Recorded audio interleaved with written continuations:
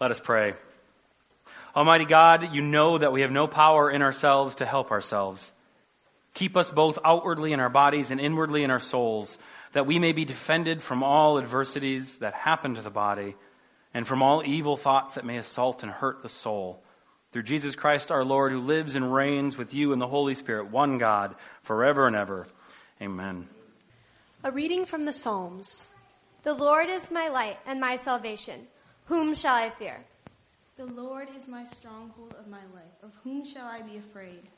When evildoers assail me to eat up my flesh, my adversaries and foes, it is they who stumble and fall. Though an army encamp against me, my heart shall not fear.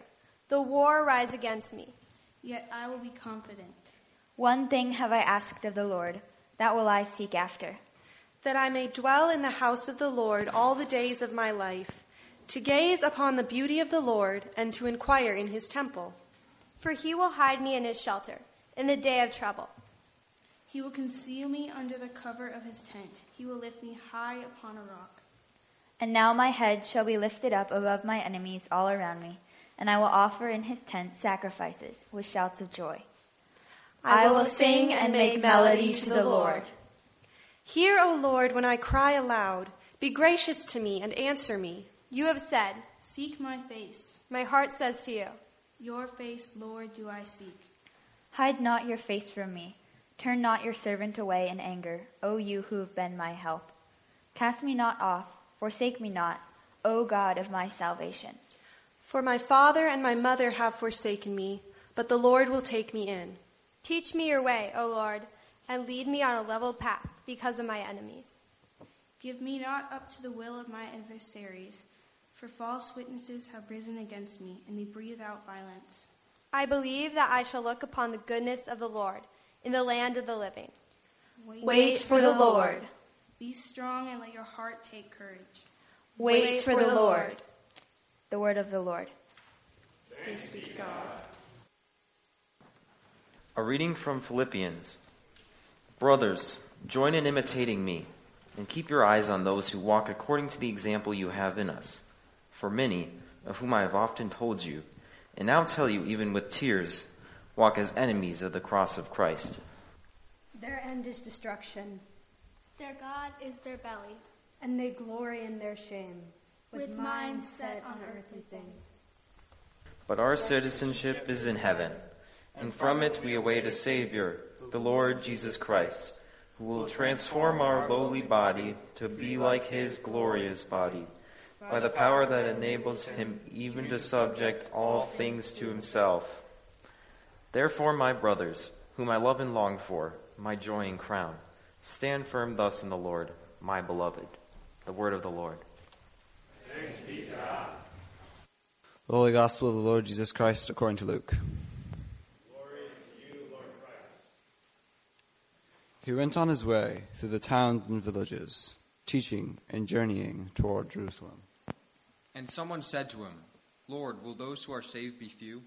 And he said to them, strive to enter through the narrow door. For many, I tell you, will seek to enter and will not be able. When once the master of the house has risen and shut the door, and you begin to stand outside and to knock at the door, saying, Lord, open to us. Then he will answer you, I do not know where you come from. And then you will begin to say, we ate and drank in your presence, and you taught in our streets. But he will say, I tell you, I do not know where you come from. Depart from me, all you workers of evil. In that place there will be weeping and gnashing of teeth, when you see Abraham and Isaac and Jacob and all the prophets in the kingdom of God, but you yourselves cast out.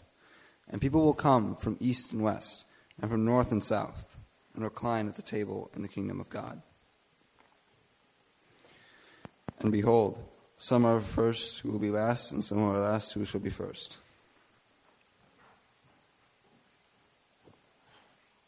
At that very hour, some Pharisees came and said to him, get away from here, for Herod wants to kill you.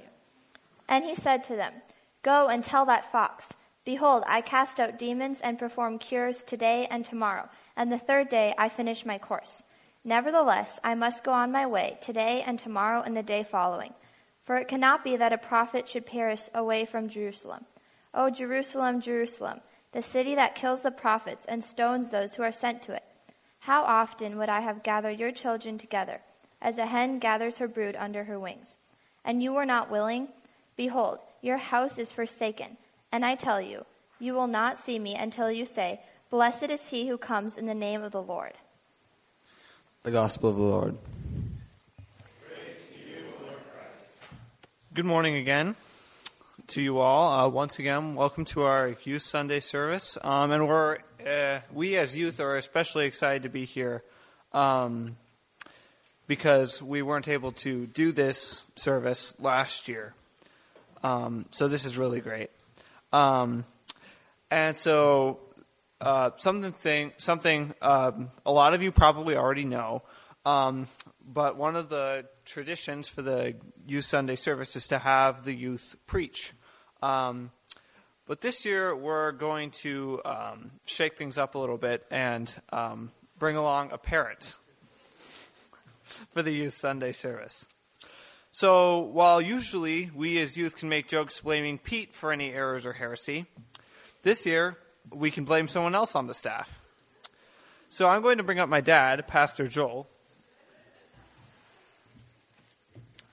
And I wanted to ask him, do you have a favorite city that you have visited? Oh, sure I do. Let me think. I know that I lived in Chicago for a couple years, and I love Chicago, but I would say of all the cities I've visited, I have to say London kind of comes to the front. What about you? I really like Chicago. Yeah? Something about all the people there. A lot of people? Yep, lots of people. Yes, of differing moods. Yep. Yes, absolutely. Well, we're going to dig into this passage a little bit. It's a bit of a hard passage, and it's pretty intense. But we're going to open in prayer, and we'll start it up. Thanks a lot, buddy. Our Lord in heaven, we thank you for the way that you teach us through your word. And we thank you that you give us tough words sometimes. Sometimes you give us words that are not comfortable, but they're good for us to hear. And we pray that you would help us to take them to heart and to just love you with all of our heart and soul and mind. Amen. So as our delightful opening banter made clear, one of the things my son Jack and I share is a love of cities. Oftentimes we think of the energy or the character of certain cities. Cities are exciting places. They're places of commerce, art, culture. They're places we go to see our favorite sports teams. If you want to have an interesting story later on, I can tell you about the altercation I almost had in the bleachers at Wrigley Field one time. Even in rural parts of the country, there still have to be places, be they town halls or main streets, where people come together for worship, education, sport, or commerce.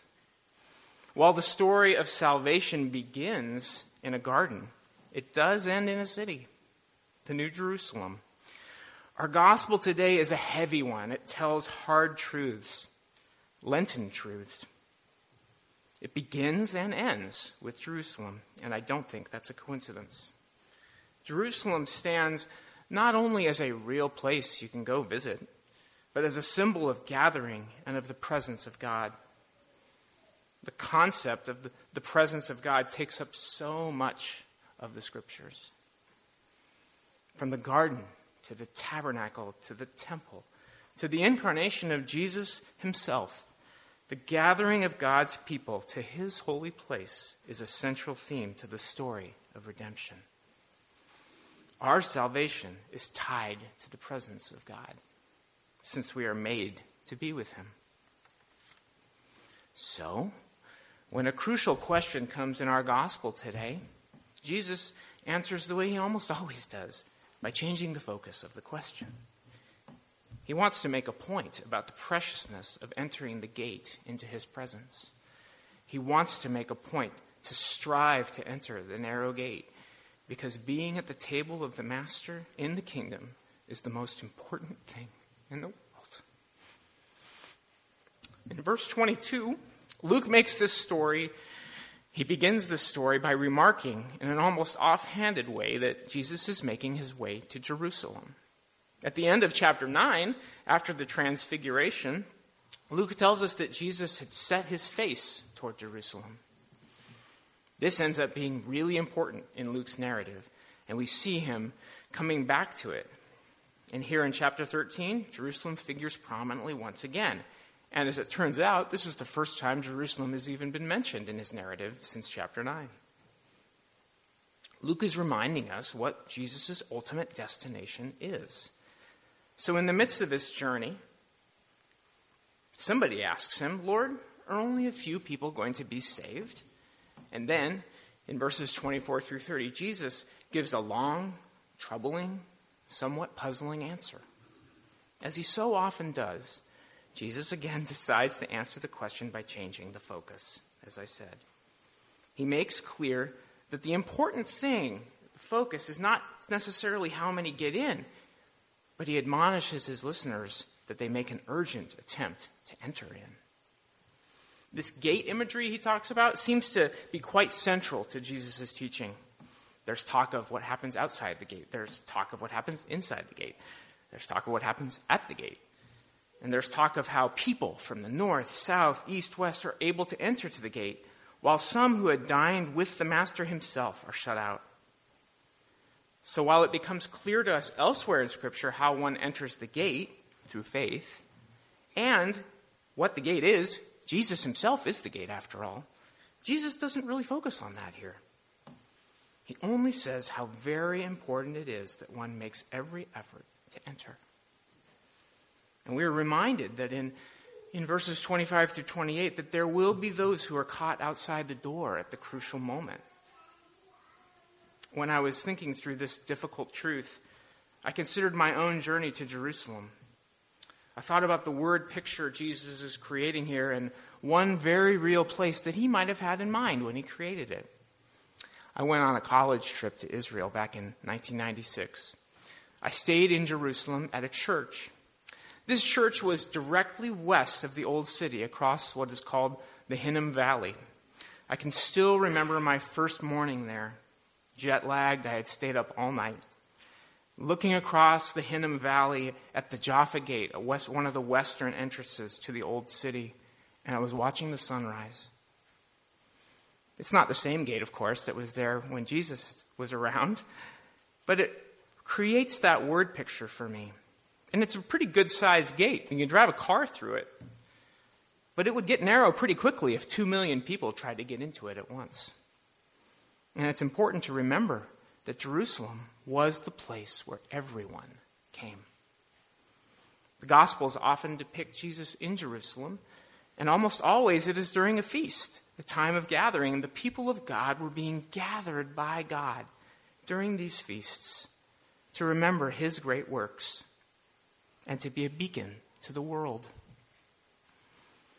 Imagine for a moment, just for a moment, and think about a huge gathering place here in the Twin Cities, a stadium, a concert venue, convention center, and think about what would happen if everyone in the Twin Cities metro was invited to that place at once. That's what Jerusalem was. God himself had not only ordained feasts for his people, Passover, trumpets, booths, he had also ordained a place to have them, Jerusalem. But at the crucial time, some are found outside the gate. This same Hinnom Valley, west of the city that I just mentioned, is also known as the Gehenna Valley. And Gehenna is one of the words Jesus uses in his teaching for the life outside the kingdom. It's another word for the place of banishment, for hell. And the unpleasant truth is that there are some who will refuse to be gathered. Jesus is making clear that there will be an unexpected reversal in those who join Abraham, Isaac, and Jacob in the new kingdom. Of course, Abraham, Isaac, and Jacob are there. They were the patriarchs. But the people of Israel had reached the point where they were not pursuing the kingdom. They thought that being the chosen people was enough, and they were not striving to enter the gate. They assumed they were already on the inside of the gate. Jesus also mentions that the prophets are there with the patriarchs. And I think if we look at Israel's history, the patriarchs were pretty prosperous, kind of in the front of the line, I would say. But is there anyone quite as last in many of the stories as the prophets? If the kings and the powerful were first in Jerusalem, So often, the prophets just came in dead last. But if we look closely at the language Jesus uses, he notes that all these people from north, south, east, west are all able to be at the table, not simply at the gate. And while some who thought they should be at the table and who were at the table are not. And yes, Jesus rejoices over those who are with him at his table. But he also weeps for those outside. He weeps for those who refuse to be gathered. As my son will soon talk about, Jesus weeps over the lack of desire his people have to be gathered to him. Jerusalem as a city had become a place that didn't matter about striving to enter. All that mattered is that you were already in.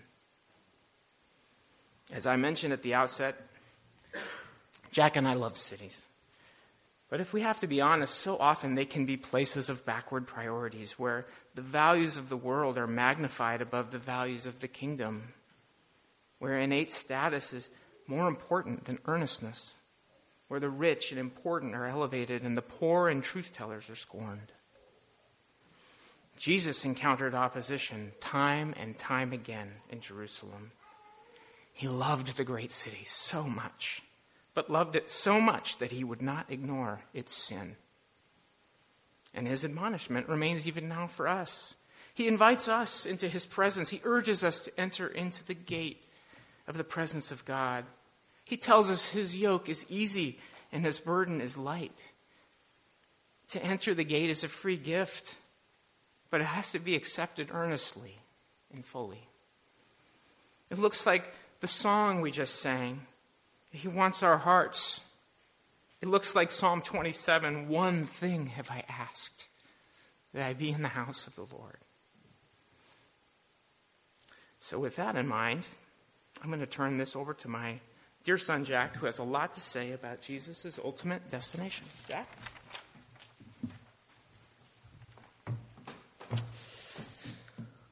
Hello again.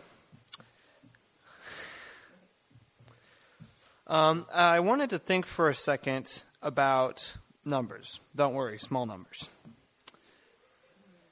One thing that has continued to strike me whenever I read the Gospels is the number 3. And Jesus uses this number so many times. He often uses it to illustrate the same point about his impending suffering, and very explicitly does so. We're used to the phrases such as that of the temple being torn down, or when Jesus tells us that he will die and on the third day rise again. I know I'm racing ahead a bit here, but I really wanted to highlight the frequent use of this number. Because for the first time while I was reading this, I actually found myself asking, why 3? Let's take another look at our gospel reading. Jesus says here, "Behold, I cast out demons and perform cures today and tomorrow, and the third day I finish my course. Nevertheless, I must go on my way today and tomorrow and the day following, for it cannot be that a prophet should perish away from Jerusalem." This isn't quite how we normally see Jesus use this number, right? Because like I said, we're used to the parallels to the crucifixion and resurrection. Jesus uses this number to kind of make a new point. He's setting out on a journey. In the coming time, he will travel. And after that, he will face his destiny. But in either way, I think Jesus uses this number to illustrate a time of embarking on a thing that must be done. A middle time in which Jesus goes on a journey and performs actions, still moving in a certain direction. And a final time at which point there is a greater event that completes the first and second. So, while it may appear that Jesus is using this number in a new sort of way, I think he's also using it in the way he normally does, because of the ultimate end that he points to. After Jesus says this, he goes on to say something rather unpleasant about this destination of his. especially considering what my father partially articulated previously. Jesus is going to Jerusalem at the time when the most people, in fact, when the most Jews are gathered there. Is a place most look up to, a place people hold as their place of worship and celebration. But even bigger, it's not some random celebration, right? This is the celebration of the Passover. It's the biggest event for both the people themselves and for their religion. As a Jew, you would probably hope to see Jesus pointing toward Jerusalem in awe and reverence. Jesus says almost the exact opposite. To Jesus, it is a place that kills the prophets and stones those who are sent to it. And here is where I found myself at a loss for what exactly Jesus meant, turning to a commentary. And it said that Jerusalem's killing of the prophets means that Jerusalem doesn't listen to warning. It is a city selectively blind and deaf to all the signs God has sent it. And we can easily see this to be true when we read through the Old Testament. We have prophet after prophet warning the people of Israel and Judah that they have been following their way rather than God's. And a couple even tell the people that there are signs that God has not hidden or imparted to just one prophet. It should be obvious that God is sending a message through whatever he sends, be it anything from storm to sickness to just some random sign that doesn't necessarily involve some sort of plague or anything like that. And granted, some of these prophets are sent to Israel rather than Jerusalem, Judah, right? There were prophets sent to both lands. But again, Jerusalem is meant to be the center of God's worship. And for such a place to turn a blind eye to all of God's messages in this way shows how corrupt this land really is. So, with all that in mind, we can immediately take Jesus' words to heart when he says this. But we then need to remember what he said before. He says, it cannot be that a prophet should perish away from Jerusalem. In saying this, Jesus is foretelling the fate he will soon suffer. And that Jerusalem will be no better at seeing God for who he really is than they were at accepting the words of God. And he doesn't stop there. He continues with this image of a hen gathering her brood, that is, her chicks, under her wings in an act of protection. And this sort of thing would often be used by a hen in order to protect her chicks from a quickly passing fire that's sweeping through. And the hope is to shield the chicks and the chicks only from the fire. In doing this, a hen is accepting her fate of death. But in the hope that the fire, as it passes quickly, will not harm the chicks, even as the mother is killed. This gives us a very beautiful image of God's love. But Jesus here flips the picture on its head and presents the image of the chicks unwilling to accept this protection and through this accepting death. I think this shows us a perfect example of thinking we can find our own way and make our own decisions. And while fending for oneself isn't always a bad thing, it can so quickly become apart from God. And we can so quickly and subconsciously think we don't need God. And this can too quickly lead us to walking, as Paul so well puts it, as enemies of the cross of Christ, where we find ourselves working against God.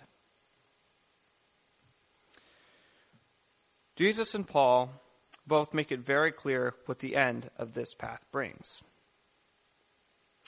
And one other interesting aspect that Paul brings up in our Philippians reading is, I think, the lack of foresight. Paul says their end is destruction, their God is their belly, and they glory in their shame, with mind set on earthly things. These people are concerned only about the here and the now, and aren't at all concerned with what's coming. And again, that makes them into enemies of the cross of Christ. To be fair here, being concerned about earthly things isn't bad. People have a life to live and maintain, and people that they care about. And we shouldn't just waste our time on earth only being concerned about the ultimate salvation that God brings, even though it is very important. It's fine to live your life and enjoy it, but this can so easily slip into unhealthy passions like gluttony or lust, and this leads us to the same place of being God's enemy. And the inability to see where your actions could lead ahead of time can take you to this place. All this and many other things like this have befallen Jerusalem. And while it seems to be a great place of gathering and fellowship, we see them unwilling to be gathered together by God. If God is involved, they show they want no part of it, whether they are meant to be the center of God's worship or not, even if they might say otherwise. So, with all this in mind, I encourage you to think about, as I had to frankly force myself to think about while reading this passage, in what way am I maybe starting to tell myself, even subconsciously, I can do this without God and without God's word? Let's pray. We pray for the ability to see clearly and for foresight, Lord. And we thank you for your love and your willingness to sacrifice yourself, even if we're not always willing to accept it, Lord. In your name, amen.